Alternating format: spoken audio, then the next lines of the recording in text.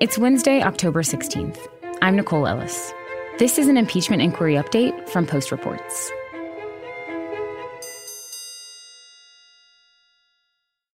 All right, let's begin. Since the last debate, House Democrats have officially launched an impeachment inquiry against President Trump, which all the candidates on this stage support. Senator Warren, I want to start with you. The question is, with the election only 1 year away, why shouldn't it be the voters who determine the president's fate? Because sometimes there are issues that are bigger than politics. And I think that's the case with this impeachment inquiry. It was the first question they all got asked because it's arguably the bigger story than the 2020 primary right now. That's Amber Phillips. And I analyze politics for the Fix Politics blog at The Washington Post. She covered Tuesday's Democratic debate hosted by CNN and The New York Times. And she was watching closely as the 2020 candidates were asked about impeachment. All of them got asked, do you think Trump should be impeached?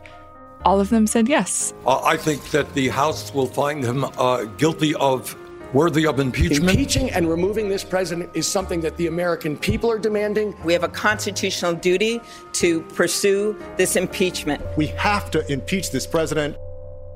And then Joe Biden was asked about the origins of the impeachment inquiry and what his son had to do with it. The impeachment inquiry is centered on President Trump's attempts to get political dirt from Ukraine on Vice President Biden and his son Hunter. Having said that, on Sunday, you announced that if you're president, no one in your family or associated with you will be involved in any foreign businesses. My question is, if it's not okay for a president's family to be involved in foreign businesses, why was it okay for your son when you were vice president?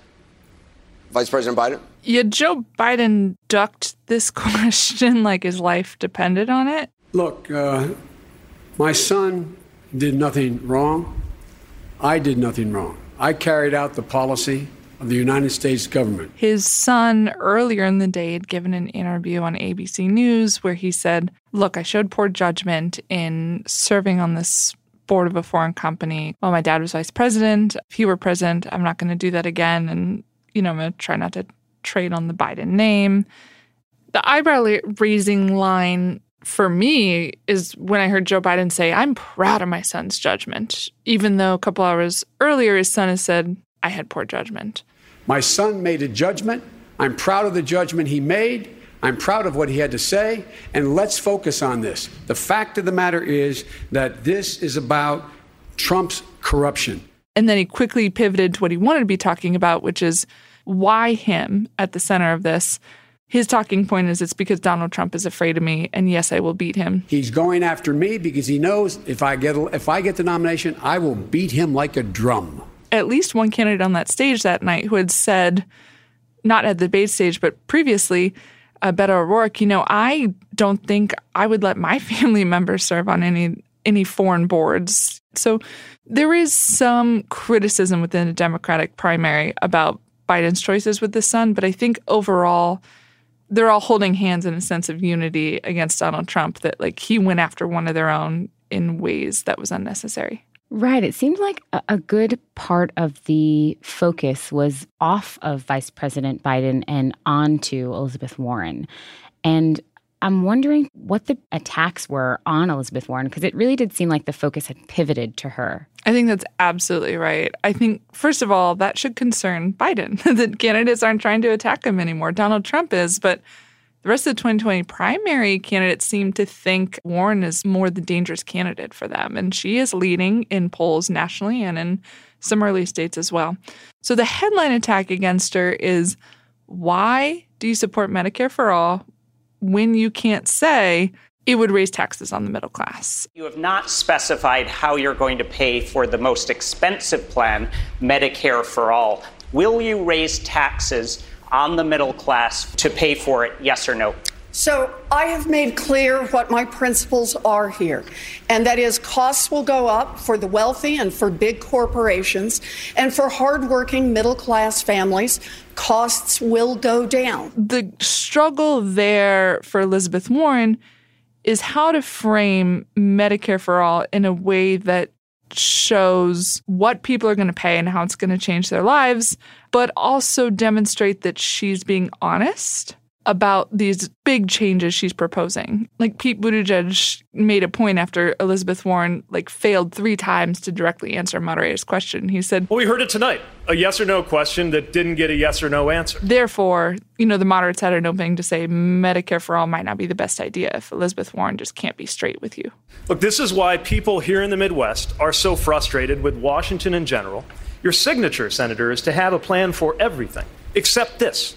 No plan has been laid out to explain how a multi-trillion-dollar hole in this Medicare for All plan that Senator Warren is putting forward is supposed to get filled in. It seemed like moderate candidates came out swinging and had a lot of other issues that they attacked Elizabeth Warren on. What were some of those other big issues? So the moderates were really going after the underlying philosophy that Elizabeth Warren and Bernie Sanders have about how they're going to provide all these big government programs from early childhood education onto student loan forgiveness, onto free healthcare. Costs are going to go up for the wealthy. They're going to go up for big corporations. Elizabeth Warren in particular says, let's tax the rich. Let's tax the top 1% of the 1%. They will not go up for middle-class families, and I will not sign a bill into law that raises their costs. She has a bunch of stats she throws out about how much money that would rain down on the economy. The moderates were critical of that. So candidates like, to a lesser degree, Joe Biden, Pete Buttigieg, and to a higher degree, Amy Klobuchar and Andrew Yang, criticized that philosophy by saying, sounds great when you say it on the debate stage. How are you going to implement this? I appreciate Elizabeth's work, but again, the difference between a plan and a pipe dream is something that you can actually get done. Andrew Yang in particular had a really salient line where he said, a bunch of other countries that ascribe to your philosophies tried to implement a wealth tax. And a wealth tax makes a lot of sense in principle. The problem is that it's been tried in Germany, France, Denmark, Sweden. And repealed it. And all those countries ended up repealing it because it had massive implementation problems. Elizabeth Warren's response to that was, why are y'all trying to protect billionaires? And a bunch of them chimed in, even though it wasn't their turn to speak, and said, I'm not trying to protect billionaires. And Amy Klobuchar got a moment where she said, look. No one on this stage wants to protect billionaires. Not even the billionaire wants to protect billionaires. And that was true of Tom Steyer, his first times on the debate stage, a climate activist and an impeachment activist. We just have different approaches. Your idea is not the only idea. So this is the first time we really see everyone going at Elizabeth Warren nonstop, and she is just sustaining constant attacks. And I'm curious to hear how you think she handled that.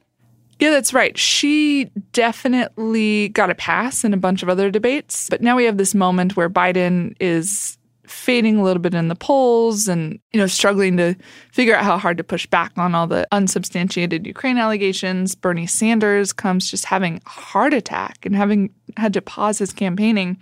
Elizabeth Warren has ascended in the polls and hasn't had very much scrutiny. So she should have been ready for this fusilage against her. I think she seemed kind of surprised that people were going after her. Her main takeaway that she wanted voters to have was, I know it's going to be hard, but Democrats have to have big ideas if we want to beat Donald Trump. So for the most part, Democrats are fighting it out basically on the same policy questions that we've had since the first debate. And I'm wondering, what do you think has changed, if anything has changed throughout these debates? On policy, it doesn't seem like it. They still have deep ravines between the moderates and the more liberals on big issues like healthcare and taxes and income inequality and even gun policy to some degree. On politics, I think last night's debate shifted things fairly dramatically. And what I mean by that is the candidates, almost all of them except for Elizabeth Warren, decided, let's go after each other. Let's do it. At some point, I am a candidate and I see X, Y, and Z candidates standing in my way to get to where I want to be, I'm going to have to go negative. I think this debate underscored what the polls have shown us for a little while, which is that Elizabeth Warren is leading. At the Washington Post on the politics team, we hesitate to call anyone a front runner because who knows, things change by the minute at some point.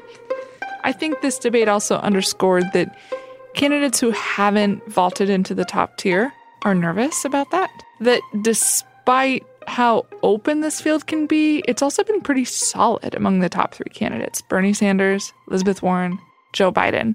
And I saw some nervous energy among people right below them: the Cory Bookers, Kamala Harris's, Pete Buttigieg's, and Amy Klobuchar's of the world, going, ooh, if I don't do something now, I don't know that I'm going to be positioned to have a strong showing in Iowa.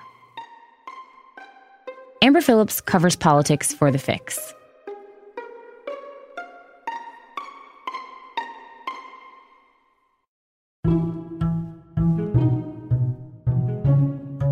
That's it for this segment of Post Reports. Full episodes of our show come out every weekday afternoon.